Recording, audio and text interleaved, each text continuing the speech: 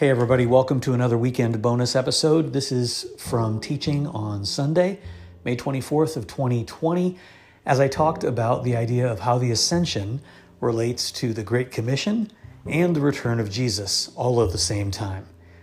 Hope that some of you can join us next week. We're going to be worshiping in the woods in Peculiar, Missouri. If you have any interest in it, you can find more details at zoefoundationkc.com. Thanks.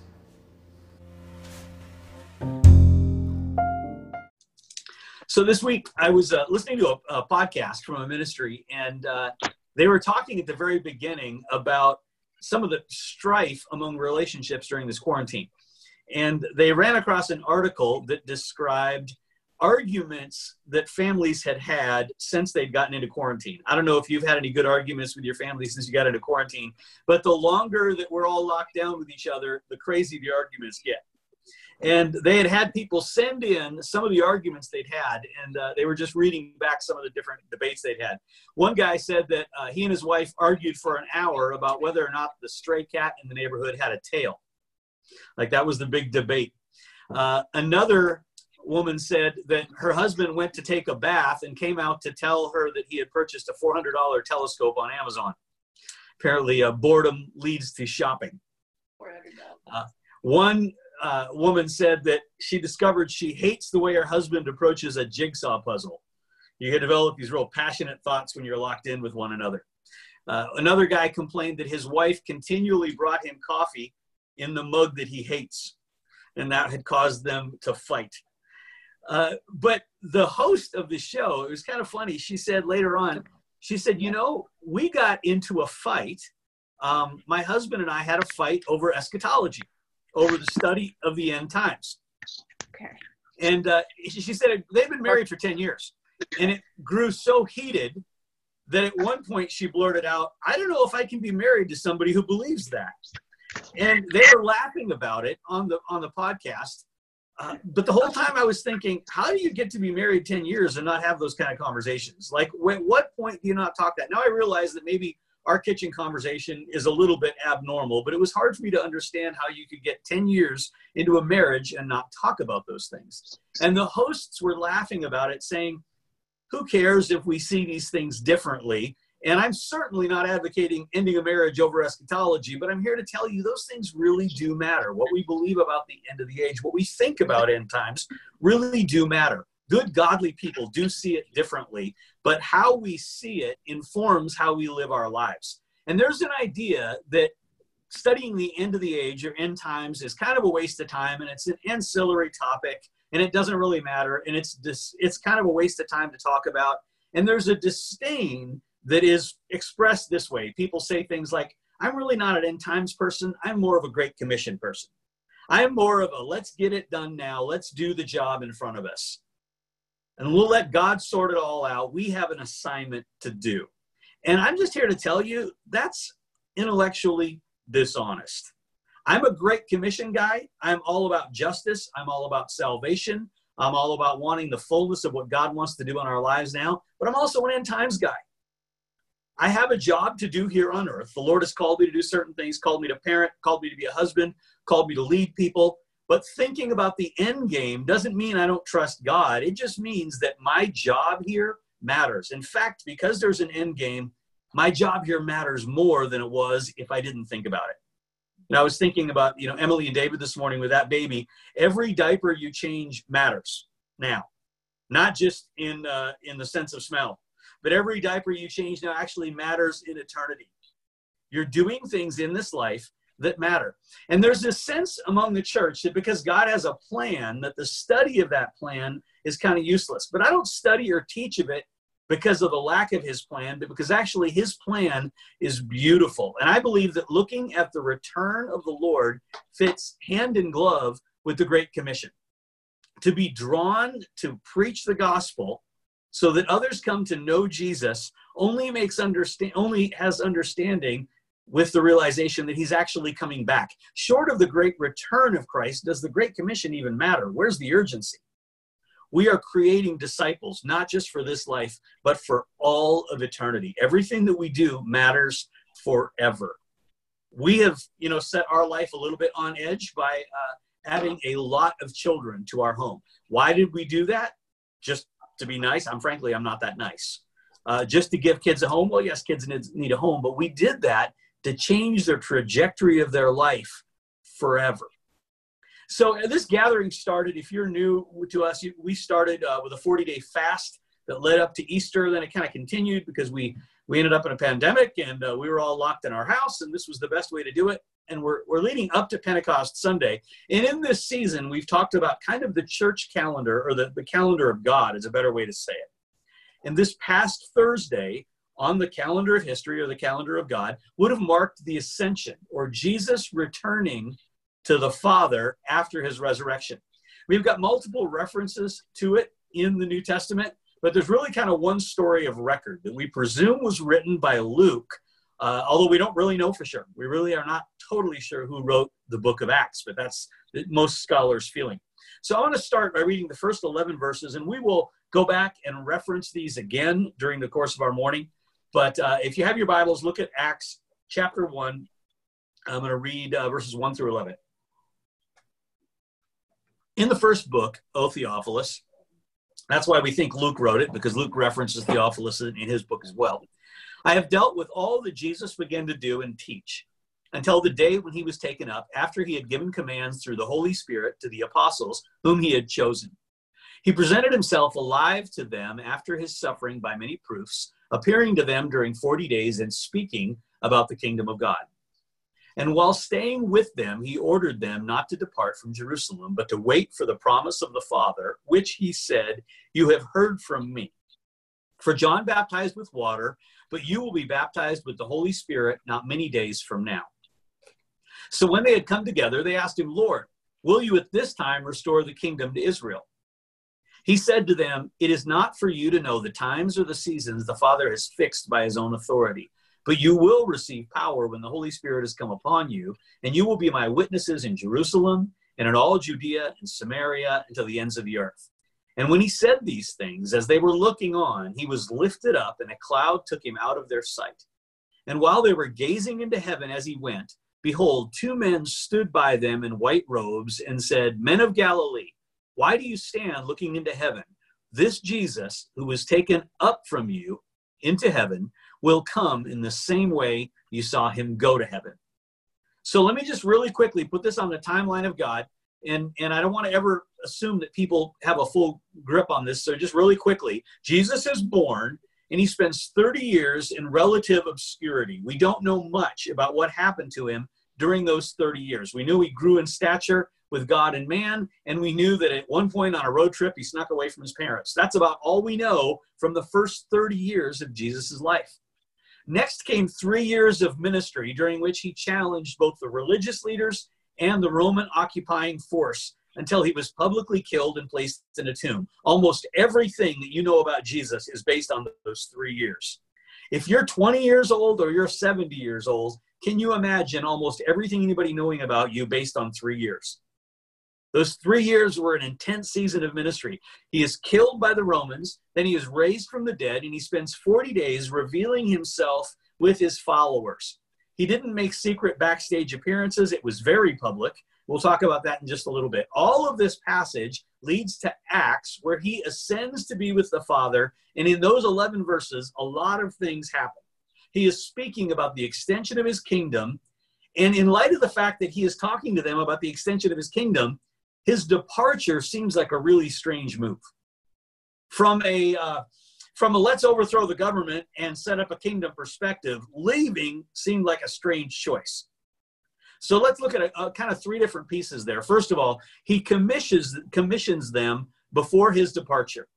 He makes it really clear that there is a season of history during which he will entrust the growth of his kingdom to this little ragtag bunch of followers. Jesus is giving over his life mission to them. So those of you that have surrendered responsibility for things, you understand it is work.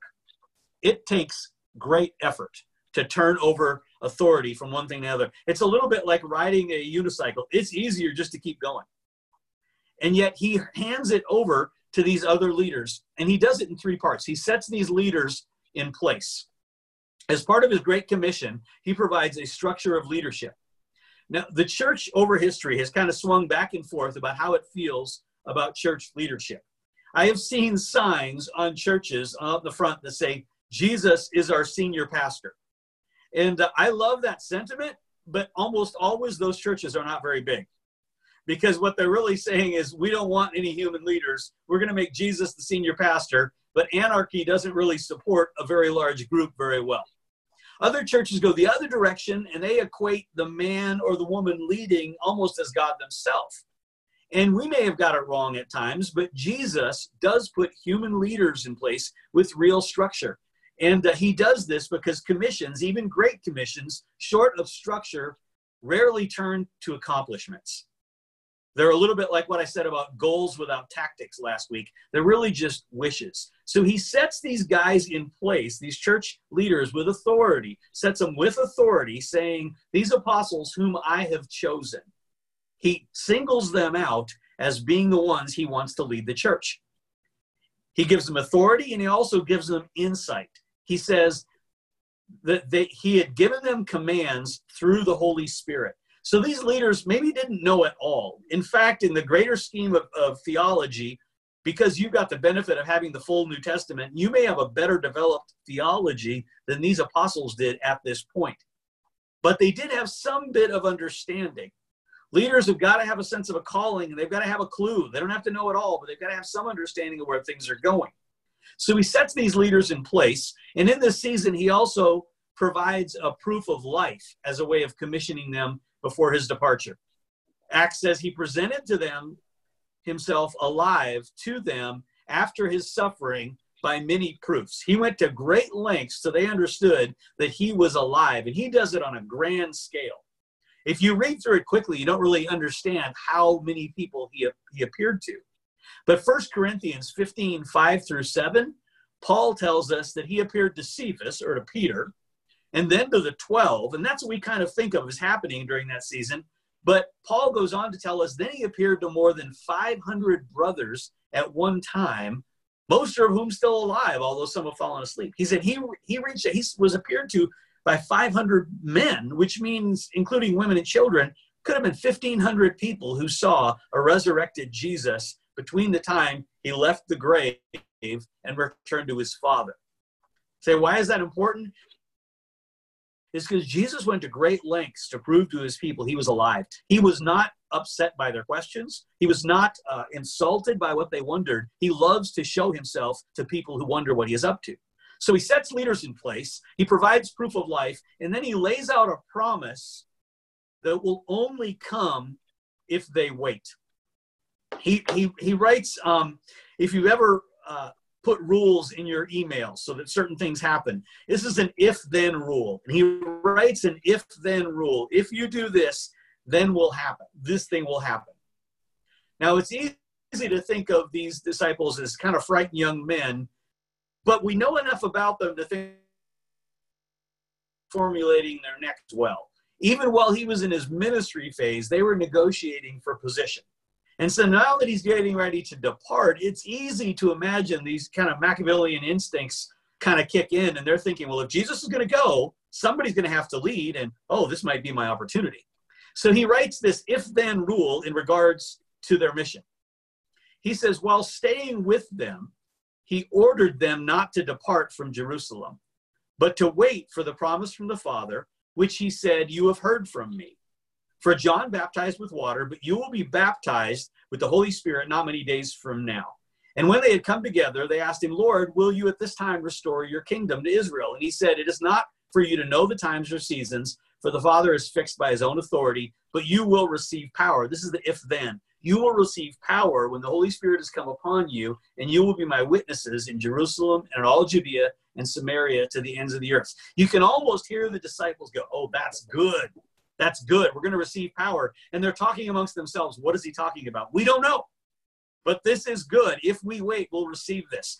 Now, there's a fair amount of confusion in the church even today around this promise of the Holy Spirit, because Jesus talked about the Holy Spirit in a separate context. And the confusion continues today as we kind of divide ourselves into maybe charismatic churches and non-charismatic churches. And we use phrases like spirit-filled almost as if to insinuate those that don't manifest the gifts of the Spirit in a certain way don't have a measure of the Holy Spirit. And that's not true. Jesus taught in John 14, 16, and 17, he said, I will ask the Father, and he will give you another helper to be with you forever, even the Spirit of truth, whom the world cannot receive because it neither sees him nor knows him. You know him, get this, for he dwells within you and will be in you. When you came to Jesus, the Holy Spirit came into your life. He resides in you. And in that respect, all believers are Spirit-filled.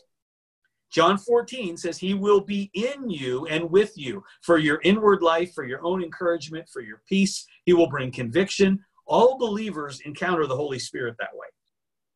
But in Acts 1, he uses slightly different language. John 14, he says he will be in you and with you. In Acts 1, he says the Holy Spirit will come upon you. That was a different thing.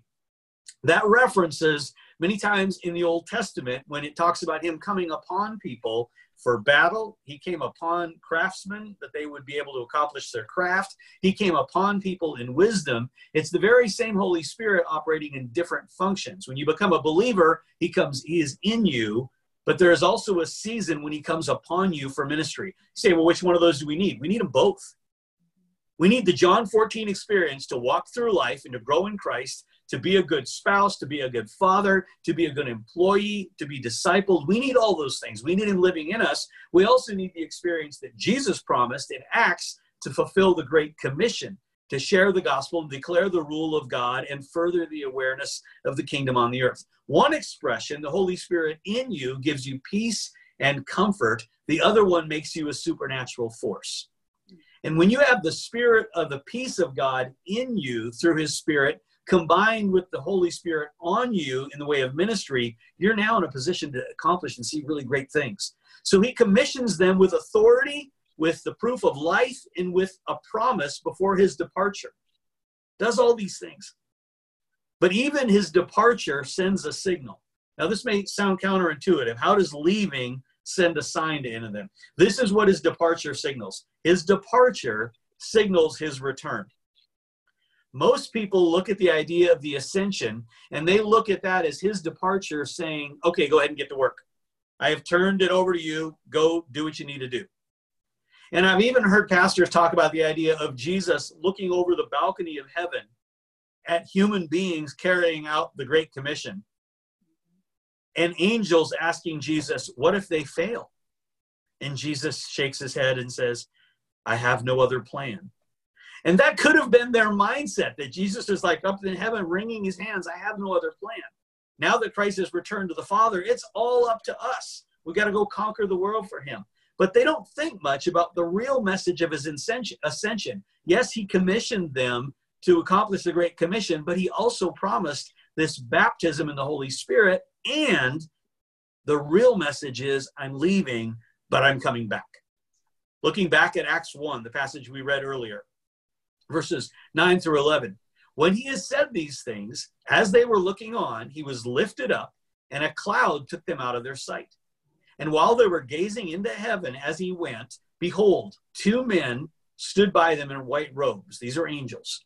And they said, Men of Galilee, why are you standing looking into heaven? This Jesus, who was taken up from you into heaven, will come in the same way as you saw him go into heaven. The last heavenly message of Jesus' ascension, not from Jesus, but from angels, was that he is coming back the same way that he left, in the clouds. This wasn't a throwaway line by the angels. It wasn't like the angels looked at him and said, boy, they're depressed. We got to tell them something to encourage them. He wasn't just throwing a line to them. They were giving them information that we didn't have access to.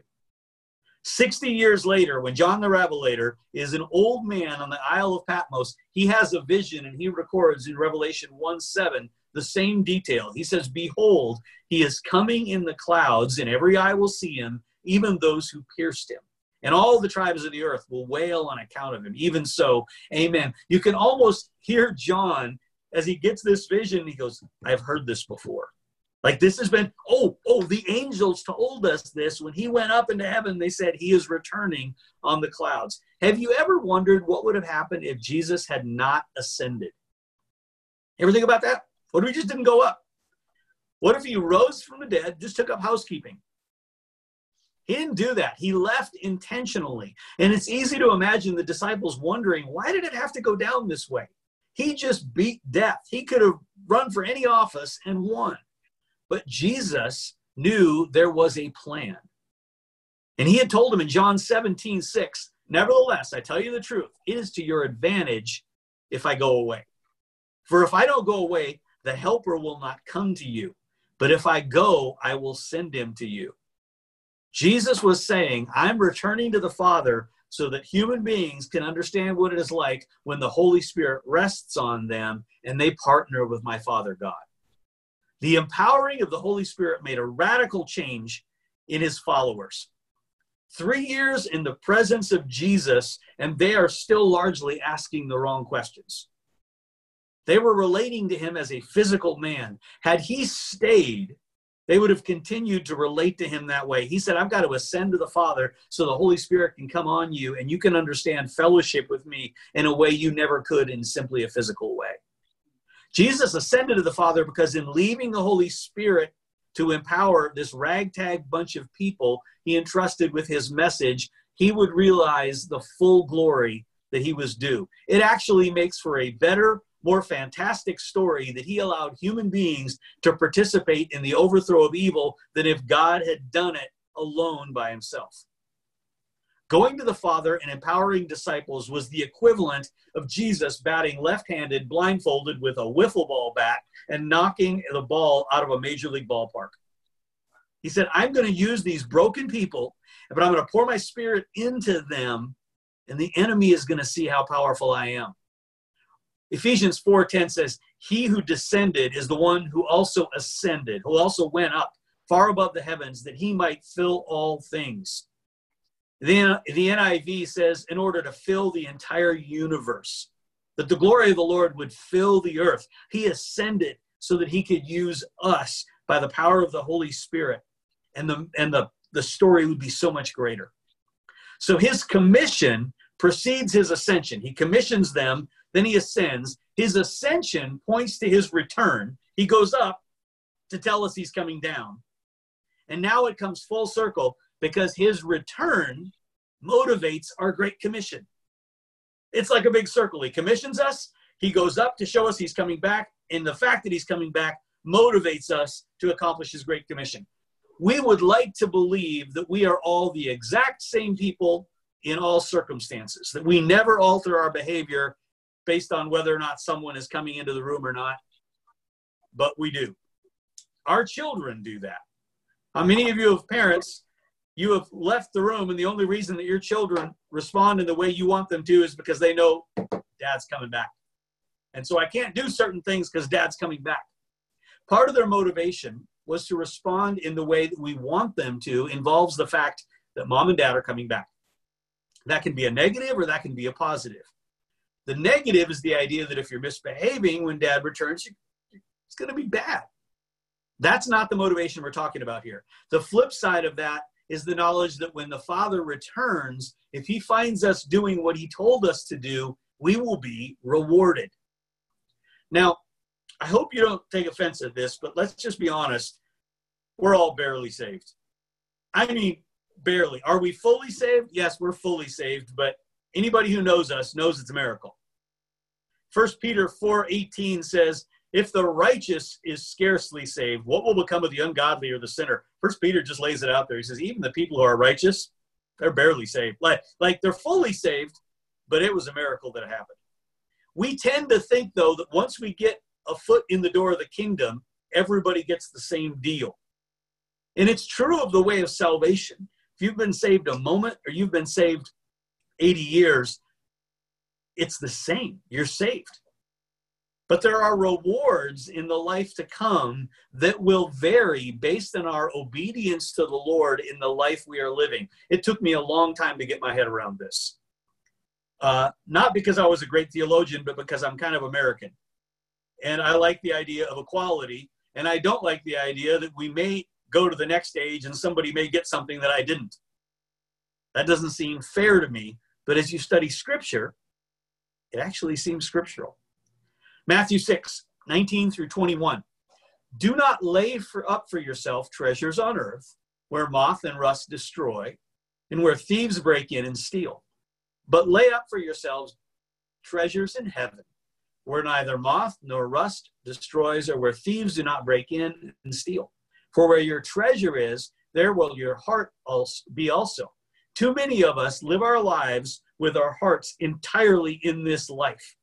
And it's easily disguised as responsibility. It's easy to feel like I'm totally vested in investing here and to being responsible to those that I am responsible for.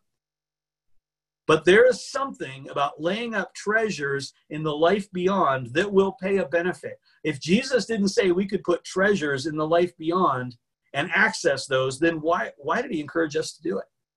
Jesus made it clear that among those who love him, he rewards certain behavior, and that reward comes in the life to come. And now people will argue with that. They'll say, no. Jesus loves everybody the same. Yes, he does. He loves all of us the same. But we do receive different levels of authority in the life to come based on our behavior and our obedience in this life. Do you love all your kids the same? Yes. Do you let your 5-year-old drive the car? No. Why? Because they are not responsible. They have not shown themselves responsible. And even at 5 years old, there's not really anything they could have done to show themselves responsible. But over time, they grow and they receive of their privileges. And it's not a matter of love. It's just they can be entrusted with things that you couldn't have entrusted with them before. There are countless things in Scripture that the Bible says that Jesus or God rewards in the life to come. Things like a generous spirit. It's very clear in the Bible that those that are generous receive from the Lord. Luke 6:38 says, "Give and it will be given to you. Good measure, pressed down, shaken together, running over, it will be put into your lap. For with the measure you use, it will be measured back to you." Now, I've heard that referencing giving, even monetarily giving, and I believe in it. I just don't believe it always comes back to you in this life. I just don't believe it. Because I know generous people who have struggled with poverty. But I also believe that the Lord rewards that generosity, and one day they will receive far more than they've ever given back. No culture really admires miserliness. In every culture, generosity is admired, but generosity only finds its full expression in faith. People can only really afford to be generous when they understand there is a repayment somewhere, and it is greater than any return they will get in this life. Luke 6:35 said, "Love your enemies, do good, and lend, expecting nothing in return. And your reward will be great, and you will be sons of the Most High, for he is kind to the ungrateful and the evil." I really believe that that idea of response to our generosity doesn't just happen in this life, it happens beyond. In maintaining a generous spirit to those who don't deserve it, we reflect the nature of Jesus. And because we do that in the life beyond, he rewards us. Some of you have been generous in seasons that you never got a thank you for. And you know what? You may never. That person you were generous to may never see what you've done. And you may never receive financially back what you gave. We've all given things away and we just think, it's gone. It's not gone. It's going to be repaid, but it's going to be repaid in the age to come in a way that would matter way more than anything that you could get today. Another thing that he rewards in the age to come is the idea of faithfulness in work. Work is a biblical concept. People not working is one of the most dangerous parts of this pandemic. I really believe it because of what it does to our mind. Work predates the curse. We've kind of made it a curse word. Yeah, I got to go to work. But working is something that was a part of the kingdom and part of the garden long before the fall. It's that many of us are thinking of working in the wrong way or working for the wrong people. Not necessarily the wrong job, but with the wrong idea of who we're working for. Colossians 3:23 and 24 says, "Whatever you do, work heartily as for the Lord, not for men, knowing that from the Lord you will receive an inheritance as your reward." We are serving the Lord Christ. The hours that you put in on your job and that you're responsible for and that you work hard on, even if they're never recognized by your immediate superior, they are recognized by the Lord. And when you go to your job with that idea that yeah, that guy's paying me, but this one is rewarding me, it changes the way you think about work, and it even changes what you're willing to do on the job. Mother Teresa's ministry cared for kids in Calcutta for decades. And it instilled such a deep sense of serving Jesus that serving even the children was a secondary task in the minds of the nuns. It was that real and that genuine and that poor.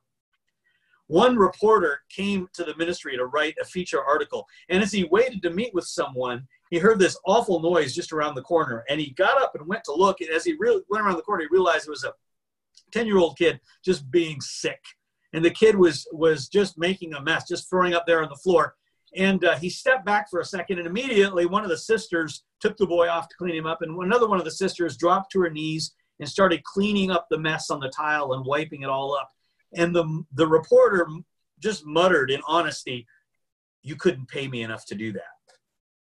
And the nun responded in a second, "Yeah, you couldn't pay me enough to do this either." In other words, I'm not doing this for a paycheck.